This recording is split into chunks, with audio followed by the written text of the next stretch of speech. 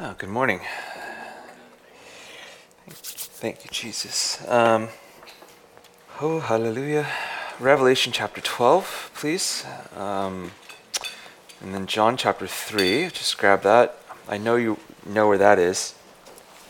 We'll get to it in a moment.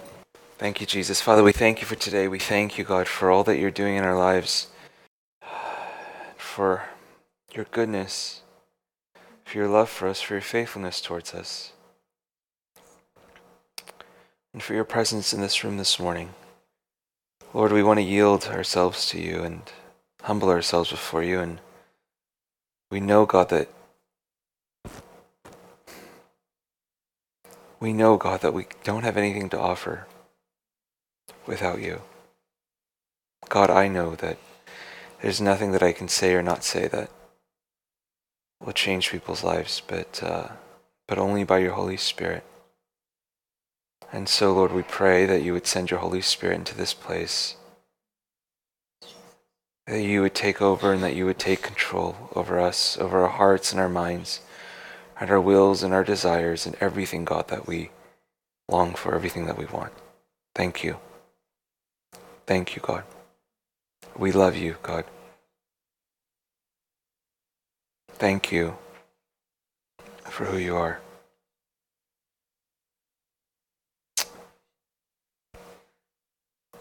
We honor you, Lord, and pray that you would really take over and be exalted in this place. In Jesus' name, amen. Good morning.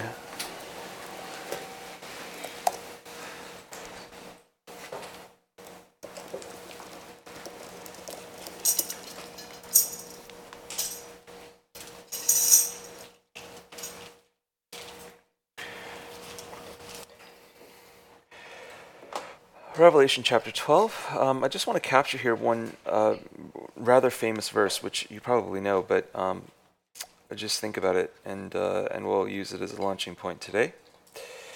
Thank you, Jesus. Okay. Revelation chapter 12, starting verse 7. Now war arose in heaven. Michael and his angels fighting against the dragon, and the dragon and his angels fought back, but he was defeated, and there was no longer any place for them in heaven. And the great dragon was thrown down, that ancient serpent, who is called the devil and Satan, the deceiver of the whole world. He was thrown down to the earth, and his angels were thrown down with him. And I heard a loud voice in heaven saying, Now the salvation and the power and the kingdom of our God and the authority of his Christ have come. For the accuser of our brothers has been thrown down, who accuses them day and night before our God. And they have conquered him by the blood of the Lamb and the word of their testimony, for they love not their lives even unto death. Therefore rejoice, O heavens, and you who dwell in them. But woe to you, O earth and sea, for the devil has come down to you in great wrath, because he knows that his time is short. This is actually a really wonderful and pretty insightful passage. I feel really loud.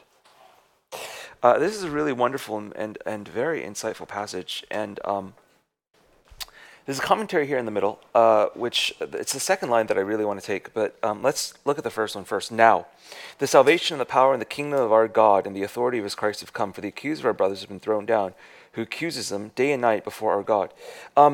This is a really interesting statement because it starts with the word now. See, sometimes we think that Jesus has done everything that there was to do on the cross, and that his victory is complete, but it doesn't seem like that. There is some argument, some debate in the Christian community around when this event takes place. There's some that think that it's already taken place.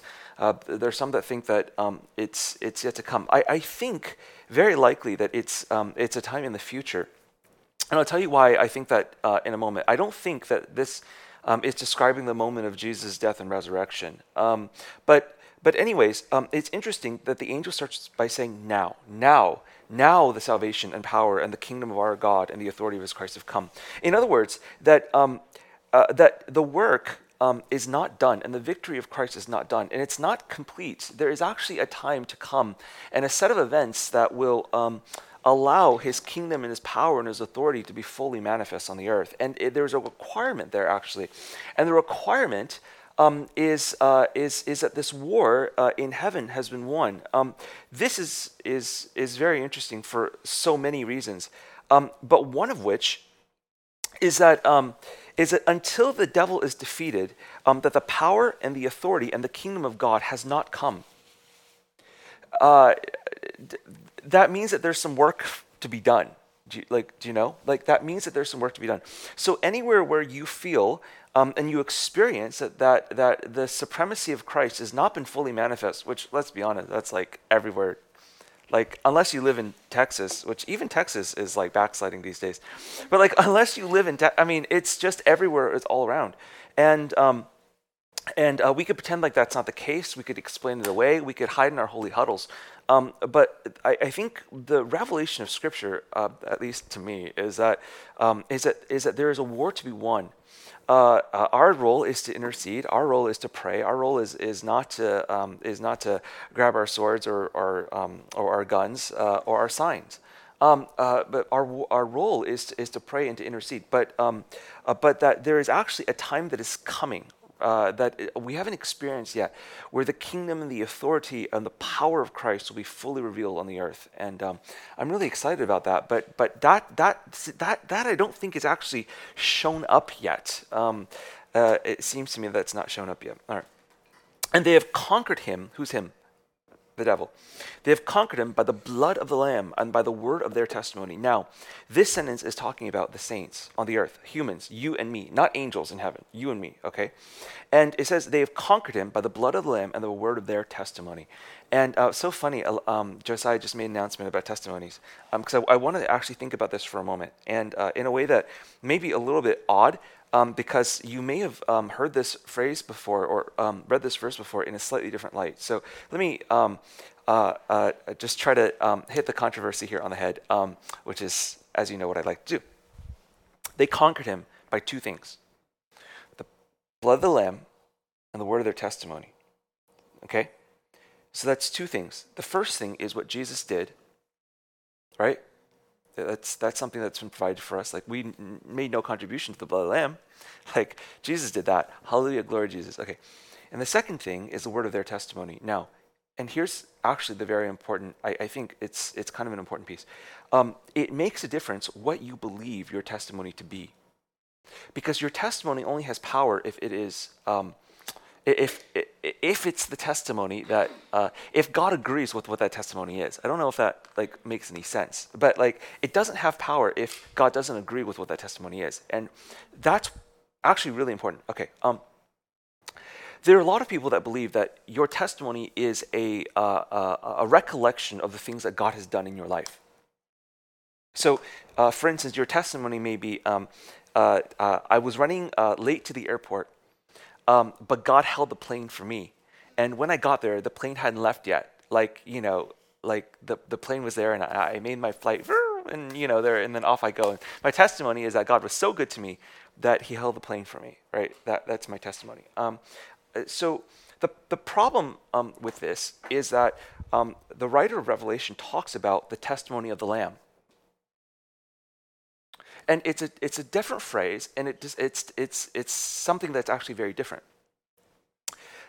There is a testimony of God. There's a testimony of Jesus. There's a testimony of the things that He has done on the earth and the things that He is still doing. Like, that's true. Like that there's a testimony of that. Now, that I think is actually captured by the first thing in this verse, which is the blood of the Lamb. Like like what God has done, I think, is actually captured in the first part of this verse.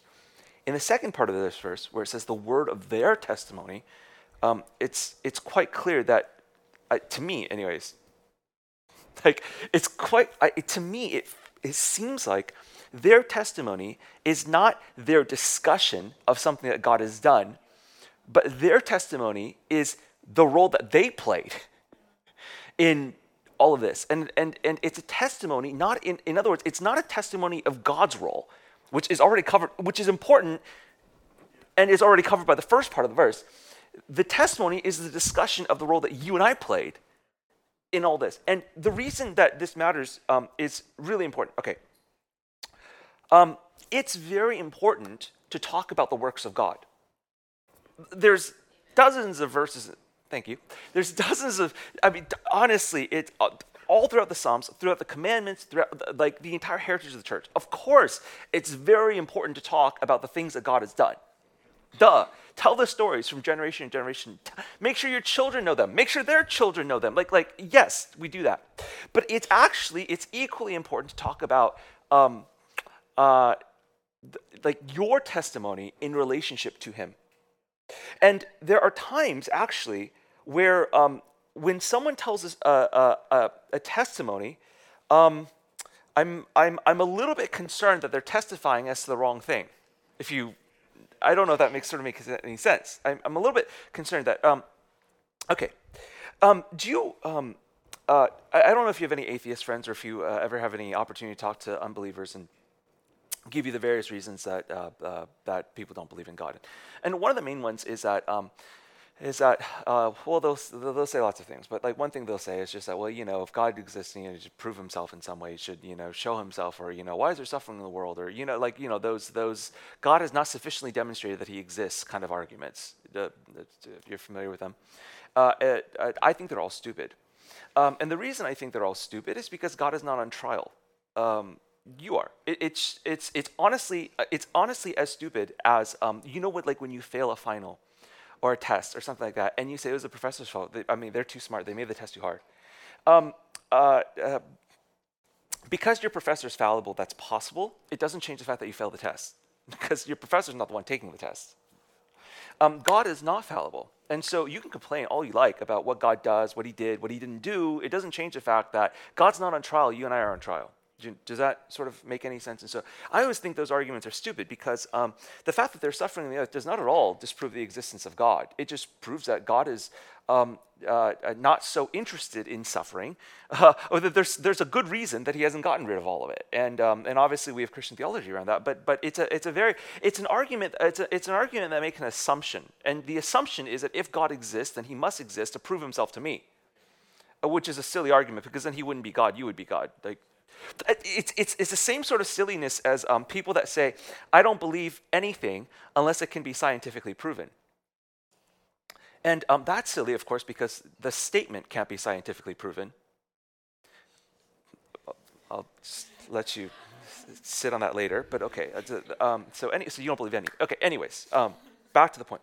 There are testimonies that are told in such a way where you're implying, even though you're not saying it, you're implying that God is on trial, that his faithfulness and his goodness is on trial, and that he's passed the test.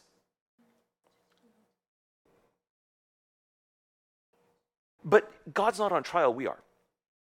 And the testimony is not God is good. That's yes, we should talk about all the ways that God has been good, but that's very concerning when we have a community and a way of relating to each other, and a culture of sharing testimonies where it's like, oh yeah, no, I discovered once again that God is good. No, sorry, that was never the question. There was no question that God was good. There's no question that God is faithful. There's no question that God was going to do what was perfect for God to do. The question was, how are you going to react? How are you going to live? How are you going to demonstrate your faith towards him in the midst of that?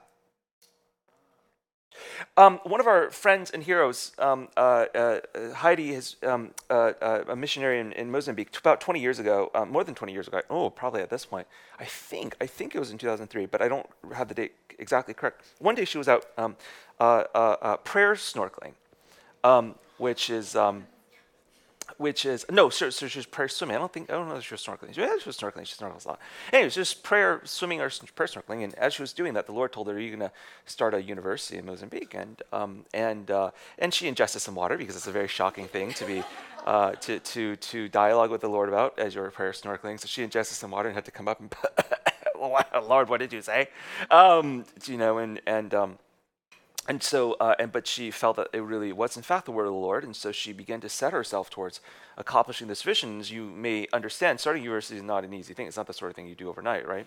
And so you have to buy the land, you have to hire the architects, you have to build the thing, you have to you have to find professors, you have to get licenses, you have to all sorts of stuff. And Mozambique is not the easiest place in the world for you to get anything done. You think it's hard to get a real estate license in New York, and there's corruption and there's all sorts of things, and so.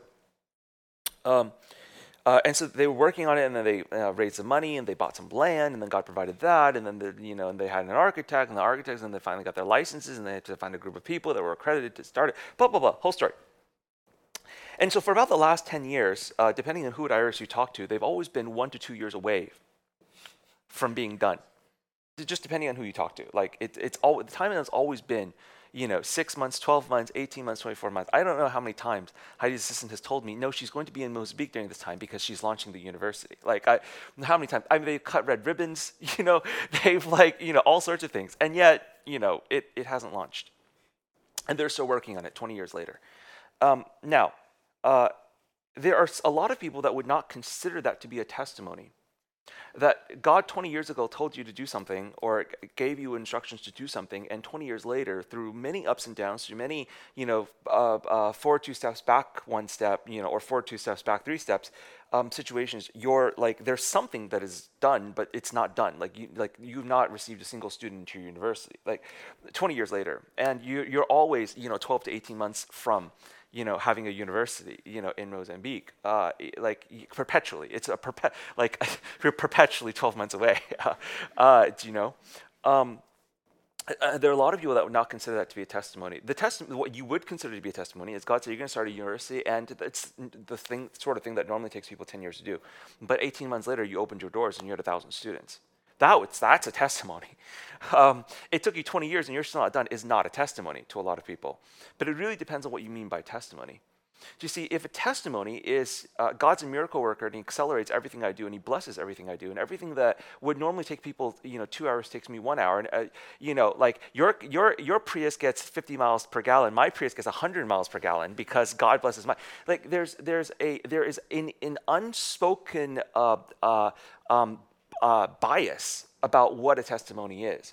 And that unspoken bias is that God is on the stand. We're putting God on trial. And if God proves that he's able to do things faster, better, stronger, with more money, if God proves that he blesses me more and and I get promoted faster and I get better grades and I have to work less hard, then that's a testimony. But that's not. Those are the works of God. God does those things, but that's not what Revelation 12:11 is talking about in testimony. The testimony is, because that would just be the blood of the Lamb. That's God's part. Your testimony is the way that you and I relate to God, regardless of what we see, feel, hear, or experience. That's our testimony. That, in other words, is it's hard to say this because some people won't believe it and some people won't agree. That the way that you relate to God and the stories that come out of your relationship with God that demonstrate your character is just as important an ingredient in your victory over the schemes of the enemy, in your victory over darkness, as the work of God, the blood of the Lamb. Just as important. These two things, left hand, right hand, you need both of them. You need both of them. And one of the reasons why we fundamentally, sometimes in the church, don't get any victory is because we don't tell the right, it's not because we don't believe the right things about God, it's because we don't tell the right testimonies. And therefore, your left hand is entirely missing because nobody has any of these testimonies, like their testimonies, not the testimonies of the Lamb, but their testimonies of their relationship with God. Does that make any sense? This is really important. Because the Bible is a story of the works of God, but just as much, honestly, it's just as much the story of men's testimonies, which is incredible, right? Because that sounds like, well, you're glorifying man. I'm really not. At least I'm not trying to. But it's the testimony of David that his heart was right before God. Do you know? It's the testimony of Elijah that he prayed fire out of heaven, which is really incredible. We were talking about this in Boston last Sunday. At the end of James, when it talks about Elijah, it said, and Elijah was a man with a nature just like ours, and he prayed, and God said, well, he was talking about the rain. God closed the heavens and didn't rain. And then he prayed again 3.5 years later, and God opened heaven and it rained. And that was really incredible to me because I'd always, when I had previously read the story, and when I'd been told the story in Sunday school, it was, I always assumed that God told Elijah, I'm not going to let it rain, it's time to judge Israel. We're not going to have any rain. But that's not what the story says. It says that Elijah prayed and the heavens closed. And there's nowhere in that story where God says to Elijah, hey, I'm about to close the heavens, be careful. No, what happened is that Elijah told Ahab, that the heavens were going to close. And then Elijah went off to pray that God would close the heavens so there'd be no rain. And when Elijah did that, God said to Elijah and said, hey, Elijah, essentially, God said, hey, Elijah, all good. That you're not going to have any rain. But I think you missed something.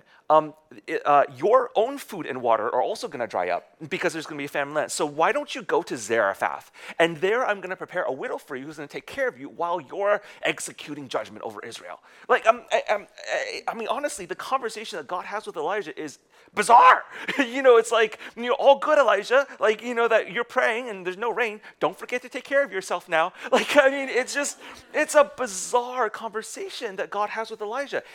But it's the testimony of Elijah that he prayed and the rain stopped, and he prayed 3.5 years later, he prayed again and the rain opened. And God's relationship with Elijah is not at all actually the one driving the story. God was supporting Elijah in Elijah's vision to bring about reformation and righteousness and end idolatry in Israel. That's incredible, actually. Like, that's incredible, right? Now, that's not the testimony of the works of God. That's the testimony of one man's faithfulness before God and one man's vision of ending worship of Baal in Israel. Like, and that's what makes Elijah incredible. He was not just a guy that heard God say, "Yeah, do this," and then he said, "Okay, God, I'll go tell Ahab." That wasn't his role as prophet. Did he do that? Of course, he did that sometimes too. But his role actually was that he understood the heart of God. He got with the heart of God. He contended for the heart of God. And God's role in the story was to make sure he didn't die as he was doing it. That's incredible. That's incredible. And you have to tell the story correctly as to Elijah's role so that it can be a testimony for later generations. So that, you see, when you understand the story that way, then you can be like, wait, if Elijah's a man with a nature like ours, right, then I can do the same thing. And maybe we don't need to, close the skies, although maybe that would be, days like today, I'm like, who needs rain? Who needs rain? I'd go without rain for a few years. I'm just kidding. The reservoirs in upstate New York would dry up. We wouldn't have water in the city. That would be fun. Anyways, what was I saying? Oh, yes, it's a testimony because now I understand my role, or at least what my role could be in the scheme of God's story. But if all a testimony is the things that God has done, either absent my participation, or notwithstanding my faithlessness, then you kind of miss the left hand of this. Of this situation here, you miss one of the most important ingredients in victory over the enemy. It's that there is a role for you and I to play. In order for us to play that role, the stories need to be told of how that role is supposed to be played. Does that make any sense? Stories need to be told of what it means to have a testimony, not of pride, because we've all heard those stories. Not of pride, not of self-centeredness, none of that, but an accurate telling of your role in God's story is really important, and we have to be able to do that, okay? All right. I'm very concerned when the testimonies that we have to tell all deal with God doing what we all expect God to do.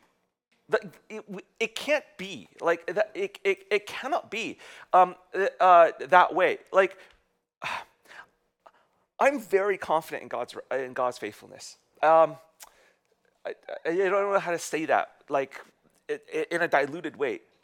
I'm very confident in God's faithfulness. If you're applying for, members in our church, they need a job or they need grad school or they need something, and they're like, oh, you're gonna find it. It's just come down. And maybe you're, well, you're not the one that needs. I've been in your shoes before. I understand the fear. I understand the anxiety. I understand every opportunity to fear and all that stuff. But I'm very confident in God's faithfulness. You may not be confident in God's faithfulness, but I'm very confident in God's faithfulness. And so when God ends up giving you a job and you tell the testimony, God got me a job. I knew God was going to give you a job. That's not the testimony. Because I knew God was going to give you a job. The testimony is how you never had any fear, you never had any anxiety, you never doubted him, your faith never shook the entire time. That's the testimony. And unfortunately, you can't tell that story because you didn't live that out, because you didn't trust God, because you put him on trial. And because we live in a situation where we're content with stories of God's faithfulness rather than stories of your faith in God, we're missing the left hand of this equation of how to get victory over the devil and over the enemy.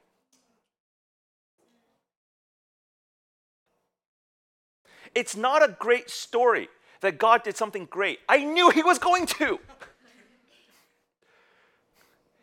Honestly, no, I'm all seriousness. Like you don't tell a story of some of you commute to the office in the morning. When you get to the office, you're not like, oh my God, guys, guess what? The A train came today. It brought me to the office. Woo! Oh, that was awesome. Oh God, I stood on that platform. 6 minutes I waited there. Oh, the timer was counting on the whole time, but my heart was boom, boom, boom. What if it doesn't come? I won't make it to the office. You don't do that. Why? Because you expected the train to come. And so when it comes, you're not like, you're like, yeah, the subway worked. Of course it worked. My tax dollars. I know sometimes. Anyways, different story. And nobody's like, wow, the A train. But sometimes we are like that with God. I never tire of hearing great stories. But one thing I noticed is that earlier in my faith, when people tell a story of something that God did, like dying with cancer or something like that, and God healed them, or God raised somebody from the dead. God provided a job. God provided money. They needed money, and they needed $500, and they weren't sure how they're going to get it. They weren't going to be able to pay rent. They get back to their house that afternoon. They check the mail. There's $500 sitting in their mailbox. I mean, earlier when I was younger as a Christian, and when I was seeking miracles, those stories used to impress me a lot. Like, oh my God, God would do those things.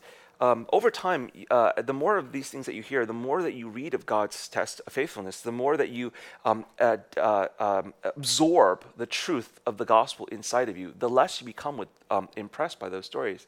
And the reason is because I now expect God to do these things, and I can't articulate how that change comes about, but it does. As you grow older in God, if you're growing in the Lord correctly, you stop wondering when he does normal things that you know that he's going to do.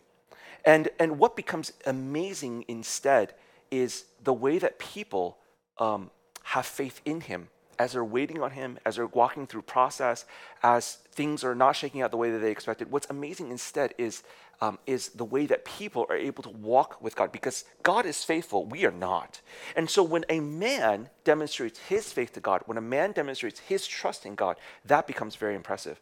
I don't think I'll ever get tired of hearing Brother David's story the first time that he raised someone from the dead. When I first heard the story, it was like, oh my God, God raised that kid from the dead.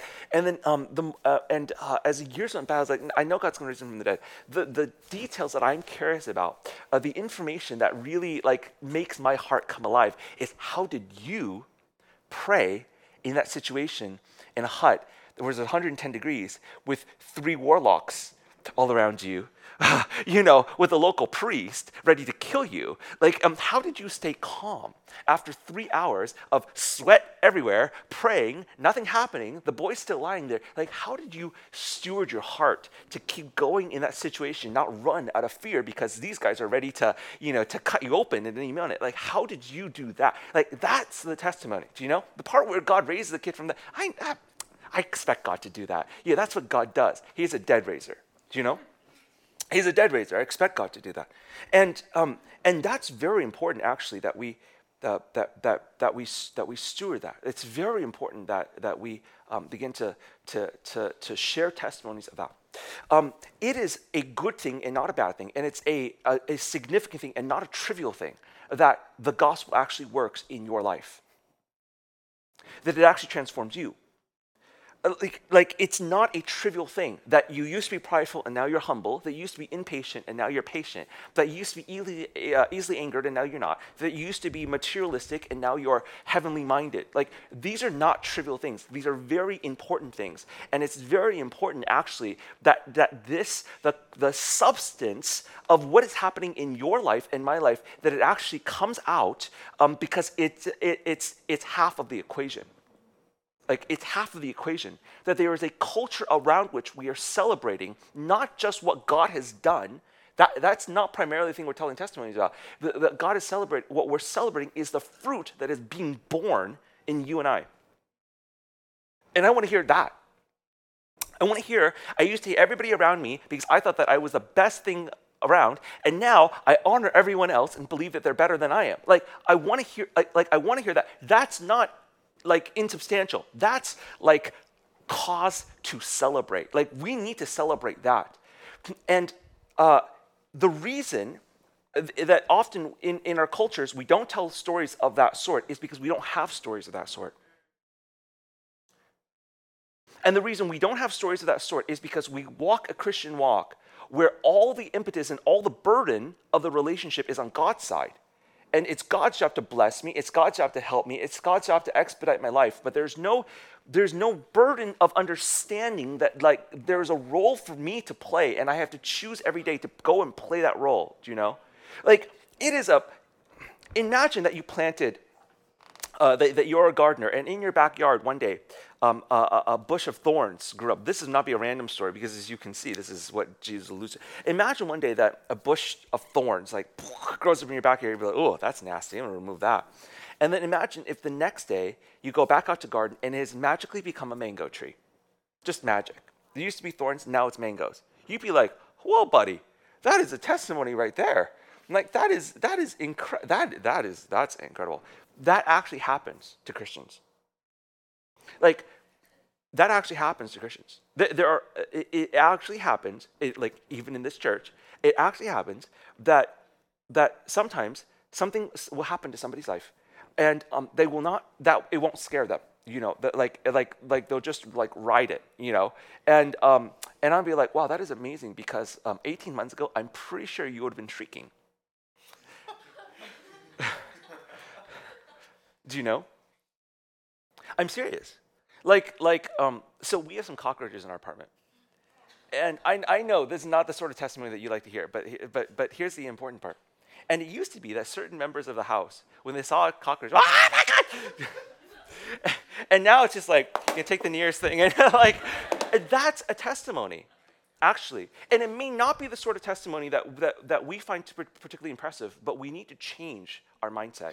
Because the fact that men actually change, the fact that men are able to rise above, the fact that a thorn can become a mango is, like, there's an essence of the gospel. We cannot have victory over the enemy without this being a part of our lives. This reality, a natural flow of genuine sanctification, genuine maturity, genuine growth at work in our community all the time. Stories need to be told of this stuff. Like, no joke, stories need to be told of how, you know, you used to be anxious that, you know, your bus would be delayed and you wouldn't make it on time and you might miss your interview, and now you're just like, God will make it. I mean, it looks like there's 2 hours of traffic between here and, you know, the city, but I got this. Like, you know, God's got this. This traffic will move. I mean, you know, I could intercede. I could not. Like, this traffic will move, you know, because I just trust. Like, I have faith. I have peace. I have total confidence in God. Stories need to be told of this stuff. Do you know? Stories need to be told. In the long run, I think that many people's faith will not survive if you only feed yourself on what God does, like God does, and you never feed yourself on the way that people have related to him in a way that gives life. Like, it's important, actually, for you to internalize the way that other people have related to him that gives you life. There's something life-giving in that needs to be a part of our spiritual diet. It needs to be a part of our spiritual diet. We need to hear stories of courage. We need to hear stories of faith under fire. We need to hear stories of people standing up to persecution. We need to hear stories of how you passed your test without, you know, like, we need to hear stories of how you took the hardest class and yes, God broke through for you and helped you and gave you a brain that you can understand, but also you worked hard and you persevered and you were never scared when you didn't understand anything on the piece set. There's something real going on in the relationship between you and God. There's something real that is going on there, and we want to hear that and to understand that.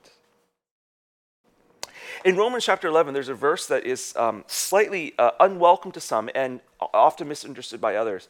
It says, the gifts and the callings of God are irrevocable. Do you remember that? Romans 11, 20-something, 8, 9, something like that. The gifts and callings of God are irrevocable. That's a very interesting verse.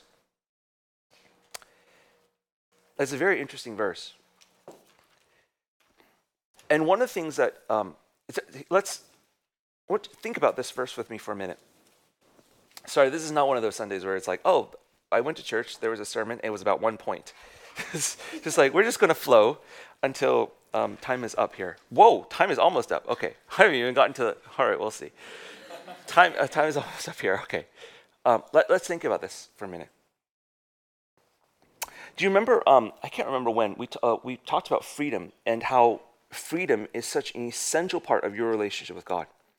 One of the things that is really like very important to God is that you are free in this life. You're free from idols, of course, but you're also free to either love him or not love him, because genuine love must be free, right? It has to be free, and so that's really important, right? So one of the dynamics of that is that then God has to intentionally set you free, and one of the dynamics in that is that God has to continually mature you, and he has to give you things that make you more and more free, because the further you walk in God, so this is very interesting. You know your employer, some of you have jobs, a lot of you I guess are students and don't have jobs, so one day you'll understand this. If you are useful to your employer, they will want to keep you. And one of the ways in which they'll keep you is they'll try to trap you, with things, RSUs, deferred bonuses, things of that nature that try to trap you, with that employer. And what happens, of course, is that when you're making a decision about where to work, you're not truly free, because if you were to leave, you would lose your unvested bonus, or you would lose the stock that you can't. All the people that work are like, yeah, I know what that is. The students are like, what is that? One day you'll understand. And this is sort of the way of the world, is that when I like you, I don't want you to leave. And the way that I don't want you to leave is that I'm going to try to greatly, ensnare different parts of your life so that you can't leave, at least not leave freely. And God is actually the exact opposite of that. There's a reason here. I'm going to get to the point. You'll see why this is important here. Maybe that wasn't important. God is the exact opposite of that. And because God is the exact opposite of that, that actually creates quite a bit of interesting situations in life. I'll give you an example. Let's say that it usually happens with ladies marrying men, although it could obviously today be the exact opposite. But let's say that you're a lovely young woman and you marry a very wealthy man, and your life is your financial situation in life is just, it's very nice, it's very good. But let's say that one day you never do this because you're a Christian, but I'm talking about the friends that are out there. But let's say one day that things didn't work out, and let's say he cheats on you or something happens, and you want to get a divorce. You want to leave him and you want a different life. The fact that you would have no money if you walked away would be a significant hindrance, right? And it would keep you in that relationship even though you no longer want to be there. Does that make sense? Not make sense? All right. And so of course, people that will try to keep other people, they want to take advantage of this dynamic, right? Like, you need me, and I want to enhance the ways that you need me in order to keep you with me because I don't want to lose you. Make any sense? So let's say that if you're a man, but you're a romantic and you were an idealist and you didn't want anyone to be married to you because they needed you wanted them to be with you because they chose you. So what would you do? Instead of allowing your wife to think that they would get nothing if they left you, you would say, listen, I'm going to sign a postnup, is like what people call it. Where if you were to leave, you would get half, let's say, of everything. And so we have $100 million. You leave tomorrow for any reason or no reason whatsoever, you walk away with $50 million. You don't walk away with zero. You walk away with $50 million. Okay, what does that do? That obviously frees the other person, right? To have greater freedom to do what it is they want to do. Correct? And because that frees the other person to do what they want to do, if they stay with you, that staying with you becomes more genuine, right? It becomes more authentic, like if they do. Is it a risk? Yes. Is it a risk that most people are willing to take? No, because most of us do not value freedom or cherish freedom the way that God does. All right? Here's where things start to get kind of interesting. The Bible says the gifts and the callings of God are irrevocable. That means that he doesn't take them back. That means that when he gives you something, it's truly yours and that you can take it even if you walk away from him. And this becomes very interesting because a lot of people's testimonies deal with the gifts of God that are upon them. A lot of our, the authentication of ourselves, the credibility that we project, it's based off of what can we do in God. That's what makes you somebody in God is what can I do? Roar. And the problem with that type of, and it's a very deceptive type of testimony because we're very prone to it. We hear this, like when we see someone that is clearly gifted, we think they must have a great relationship with God, but that's not how it works. Because once God gives a gift, that gift is now yours, and you can walk away from God, and that gift will still be with you. Therefore, having a gift doesn't indicate that you're actually close to God. It doesn't indicate, in other words, that there is a testimony to be valued here. Because you can walk away with the 50 million. The gifts of callings of God are irrevocable. And if you think about the things that Paul says are spiritual gifts, prophecy, miracles, healing, like wisdom, like all these different things, you can walk away from God and still have those things. Because a gift that is genuinely a gift and not a loan, a gift is truly yours. And you will always keep it even if you walk away from the person. If you and your friend, like if your friend gives you something for Christmas and you guys decide to stop being friends, decide to stop being friends, hopefully you get to keep that thing that they gave you for Christmas, right? If they come back to you and they say, you know that sweater, I want it back, it was never really a gift. It was just a loan. Does it make sense? But God's gifts are gifts. And because God's gifts are gifts, you get to keep them. And because God's gifts are gifts, it means, and not loans, it means that the fact that somebody has a gift is not an indication that they have a testimony.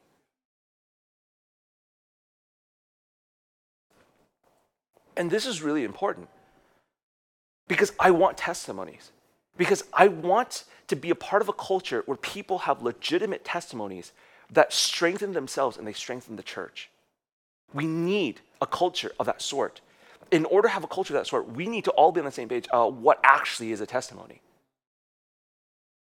Do you know? Does it make sense? Not make sense? We want to see evidence of walks with God that not only is a sign that you're doing well with God, that God is awesome and that you know it, but that give life to everybody all around. And the testimonies that do that, honestly, they're not the God raised somebody from the dead kind of testimonies. That sort of stuff you hear, you applaud, your life is the same tomorrow. The testimonies that I've found that really have shaped me are not actually stories of what God has done, because I already know who God is, and I have faith in that. The stories that have shaped me are the ways that people have chosen to relate to him in a way that I aspire to be like. And having enough of that in your life, actually, it feeds you. It's a type of bread that feeds you and it grows you. And ultimately, it actually is a part of the victory that we get to have over the enemy. Do you know?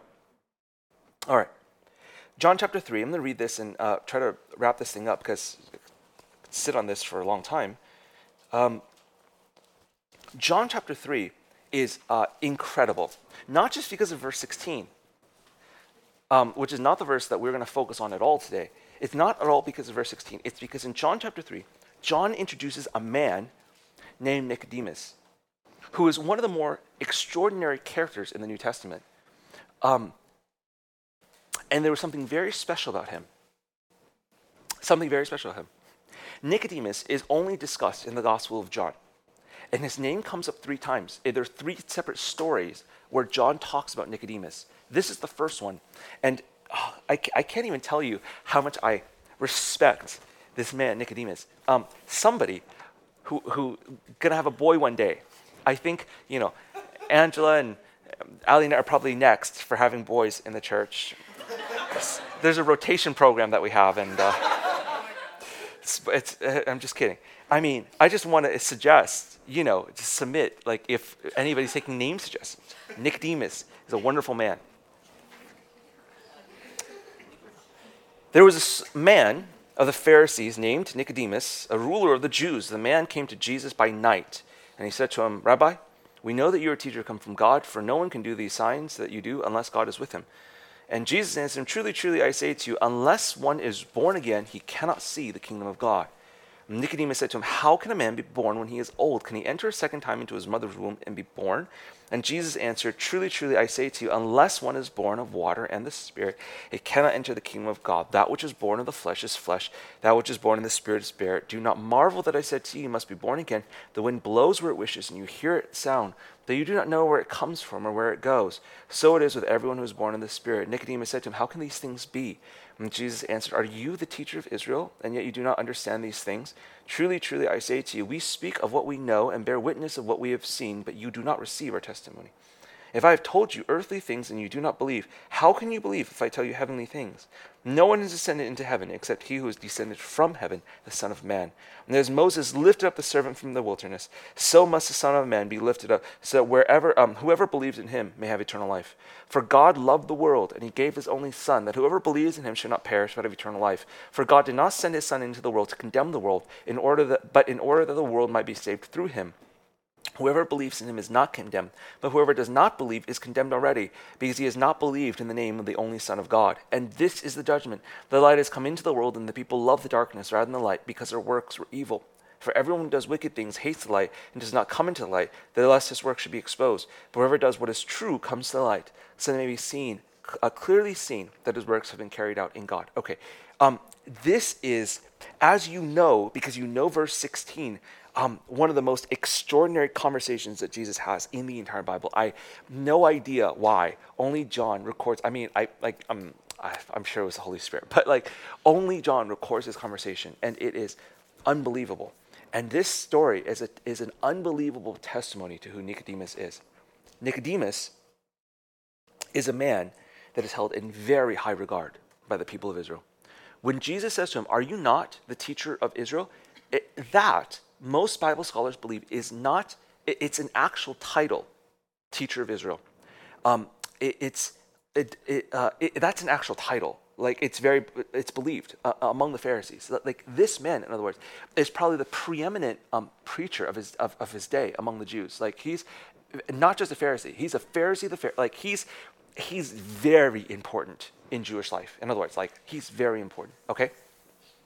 And so he comes to, it's important to understand that in what happens here. So he comes to Jesus, and John says, and he comes to Jesus by night. That's a very important detail for what will come later. And he says, "Rabbi, we know that you are a teacher come from God, for no one can do these signs that you do unless God is with him." I love this because he starts his, it's obviously he's giving praise to God, but he's more than that. He's talking about the centrality. He's acknowledging God's work, and he's acknowledging God's work in a framework that is totally different from the framework that he's in. I've told you before, the most costly form of honor is honoring people in things that you actually care about.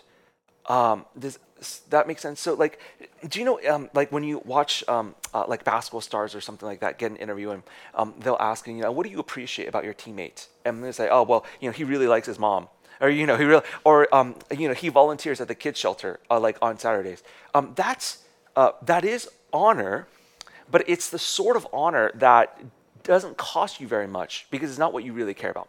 Like when real honor, like honor that costs you something, is where you acknowledge that somebody is better than you in the thing that you care most about.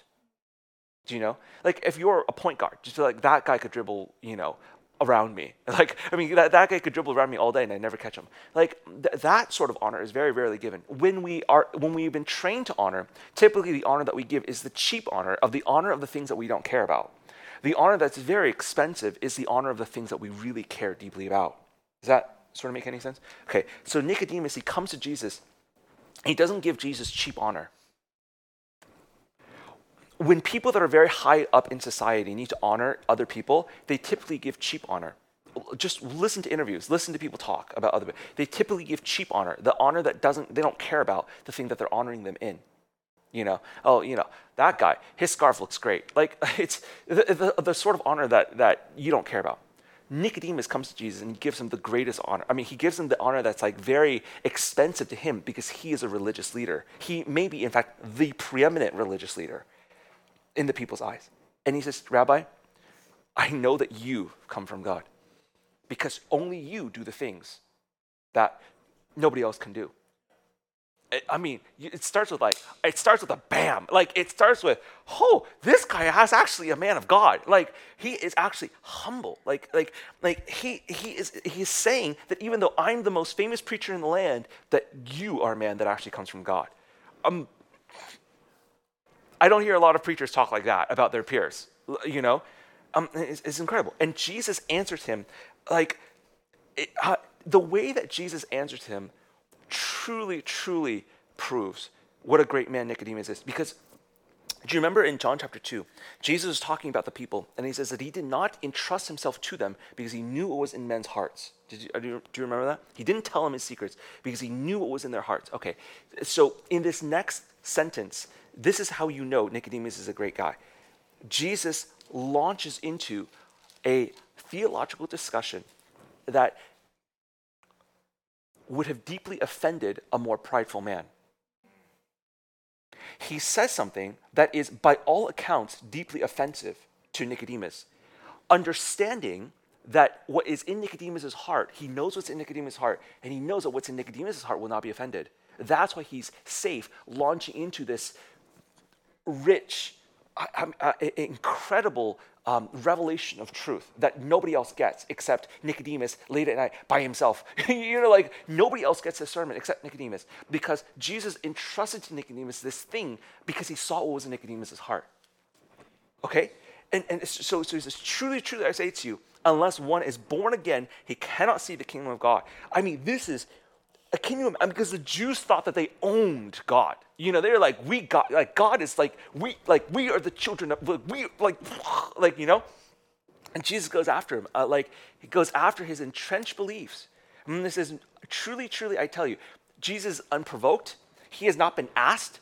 Nicodemus has not asked a question. Nicodemus has not asked for clarification about anything. Jesus didn't have to mention this. I mean, he unprovoked, just, do you know? And he says, no one can see the kingdom of God unless he's born again. I mean, he's just attacking Nicodemus' position in life. He's attacking his theology. He's attacking everything he's built his entire existence around. He's attacking all of Jewish culture. He's attacking the pride of the Jews. It's incredible. I love it. Nicodemus said to him, how can a man be born when he is old? Can he enter a second time into his mother's womb and be born? I mean, the humility. He's not offended. He doesn't walk away. He just says, okay, tell me. Explain it to me. And then Jesus answered a second time, truly, truly, I say to you, unless one is born of water and the Spirit, he cannot enter the kingdom of God. And then there's a whole discussion, right? Verse 9, I mean, Nicodemus, he's confused. How can these things be? This is not a guy that knows what's going on. This is a guy who's the smartest guy in the land. He has no idea what's going on. I'm like, how can these things, and he's just like, oh, I don't know. Like, how can these things be? And this is, are you the teacher of Israel and you don't understand these things? I mean, wow, just the provocation of this line. Are you the teacher of Israel and you don't understand these things? This is incredible. Honestly, it'd be like going to Steph Curry and be like, are you the point guard on your team and you missed that shot? I mean, this is like provocative. I mean, he's going after who he is. I love it. This is incredible. This passage is a memorial of Nicodemus' humility. That's what this passage is. Of course, it's also the secret of being born again. But like, this is a memorial to this man's humility. It's unbelievable.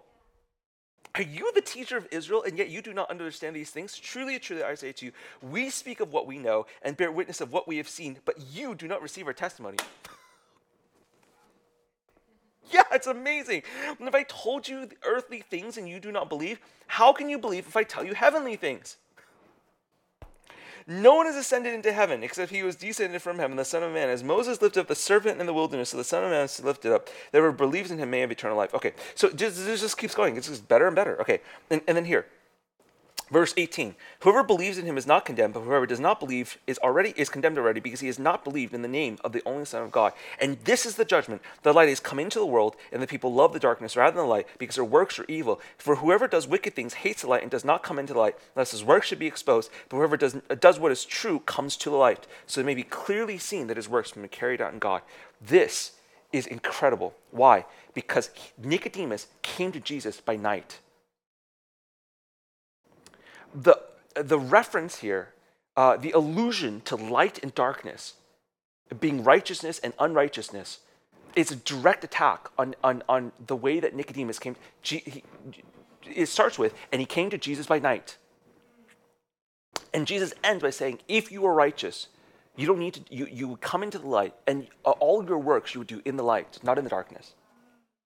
Because you are God. You're a God. Only people that are evil do their works in darkness. And here Nicodemus is, having snuck out at night so his Pharisee friends wouldn't know that he went to go see Jesus. And that's the end of the story. And I'll tell you why I really love this man. In John chapter 7, John talks about Nicodemus again. The Pharisees are having a conversation about how to kill Jesus. And they're like, we're just going to kill him. And Nicodemus says, we're not allowed to kill a man without giving him a trial. He's overcome this. He is no longer on Jesus' side only in the night. Now he's in the council of the Pharisees, and he's willing to stand against everyone else. Everyone else wants to kill him, wants to murder him because they perceive him as a threat. And Nicodemus stands up and says, we are not allowed to condemn someone without giving them a fair trial. He's no longer hiding in the night. He's now in the light. And then one last time, near the end of John, Jesus is crucified. And it tells a story of how he's buried. Joseph of Arimathea donates his own tomb for Jesus to be buried in. And it says, John says, and Nicodemus, who had come to Jesus by night, came with 75 pounds of myrrh and aloe to anoint him as they buried him. Now, his people have crucified him, and he's one of the two guys that buries him with 75 pounds of oil. You may not appreciate this because we don't oint people now when they're buried. 75 pounds is the sort of like this is like the perfume that you save up for an entire lifetime to bury yourself. This is like the burial of kings. Is 75 pounds of perfume. Like this is the way that kings are sent off. So Nicodemus is wealthy, he's influential, he's like on top of the world, in that world. And after John, at the beginning of John chapter 3, he has this timidity. He has faith in Jesus, but he has this timidity about him. Did you know? He has this, he wants to be on the right side of him, but he doesn't want his friends to know. He just wants to keep it to himself. He wants to go back, he wants to sneak off and go. And by the end of John, he has come not only into light, he's one of the two guys that buries him. Like, he's one of the guys that's taking him off the cross and properly giving him. So it's funny because the women must not have known that, because on the third day when they came to the tomb with the spices in order to anoint him, they don't know. Nicodemus has already done it. And he sent him off like a king. This is crazy. Like it is an incredible. Do you see? The things that I just said are not statements of how great Jesus is, even though Jesus is great and he's a central player in the story. The testimony here is not the greatness of God, which we worship God. He's great. The testimony here is that there was a man who had everything to lose because he was on top of the world, in his world, and he was willing to step out of the dark. And he didn't just have faith in God. He didn't just have the humility to have faith in God. But when confronted with this conviction to step out of the darkness and to bring his faith into the light, into a place where everybody could see it, at great risk to him, he was like, do you know? Like, y'all just crucified him. Now I'm going to bury him. Like, that is a testimony. And the story of Nicodemus now sets a bar so that no man or woman who says, well, I can't be publicly a Christian because I'm an important business leader. I'm an important government leader. I might lose my money. I might lose my house. I might lose my position and blah, blah, blah, blah. No man has an excuse anymore. Why? Because of the testimony of Nicodemus. Because of the testimony of Nicodemus. It doesn't matter that we're the president of blah, blah, blah. Like, we have every responsibility to truly testify as to who God is, what he has done, and what is true and not true, what is right and not right, because of the testimony of Nicodemus. And it's not a testimony of what God did for him. It's a testimony of the choices that he made to steward his heart in such a way to bear witness when he was called upon to bear witness, like when he had the opportunity to bear witness, that he bore that witness. That's the testimony. And that's the type of testimony upon which, if we can build the church on the blood of the Lamb and the testimonies of men and women like you and I, then there is some power, some aggressiveness in that will give people courage and will provide a place, a way for them to step into victory over darkness and over the enemy. And we miss this. And we can't. Do you know? So, Joanne showed you where the QR code is. If nobody is bearing fruit in the gospel in this church, like, what are we doing? Let's take our toys and go home. And if this stuff is becoming real in you, if you actually care less about your bank account, if you actually are willing to forsake glory on the earth, if you actually are willing to walk by faith and not by sight, then let it be known. Because if we can't build a culture around that, we're not going to have victory, it seems. And so let it come out. Don't be ashamed. You know? Don't be like self-glorifying. That's not a testimony. But don't be ashamed. Like, step into the light. Let the works that you've been doing be known. Because they're the works of God, not of darkness. Do you know? All right. Let's stand up and pray.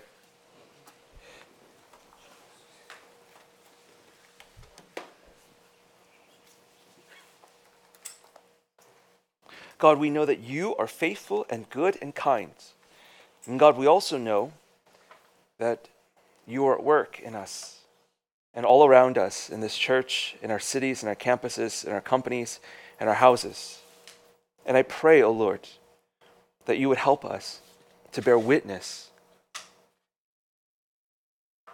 to the power of the Holy Spirit, to the work that you've done, to the ability that the gospel has to take thorns and make them fruitful trees.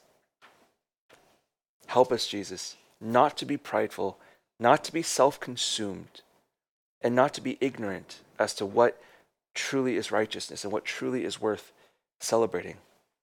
But God, make us like you and help us, God, to build up one another by speaking the truth, by speaking to your glory, and by speaking, God, to the genuine power of the gospel to transform us and to make us like Jesus. We know, Lord, that you are perfect in all of your ways. And we also know, God, equally wonderfully, equally gloriously, that somehow you have made a way for wicked, sinful men to be made holy, to be made mature, to be made wise because of you. And we thank you. We embrace the things that you have done and the things that you are doing. And we ask, God, that you would continue to be at work in our lives, in our friends' lives, left and to our right. We love and honor you. Thank you. Amen.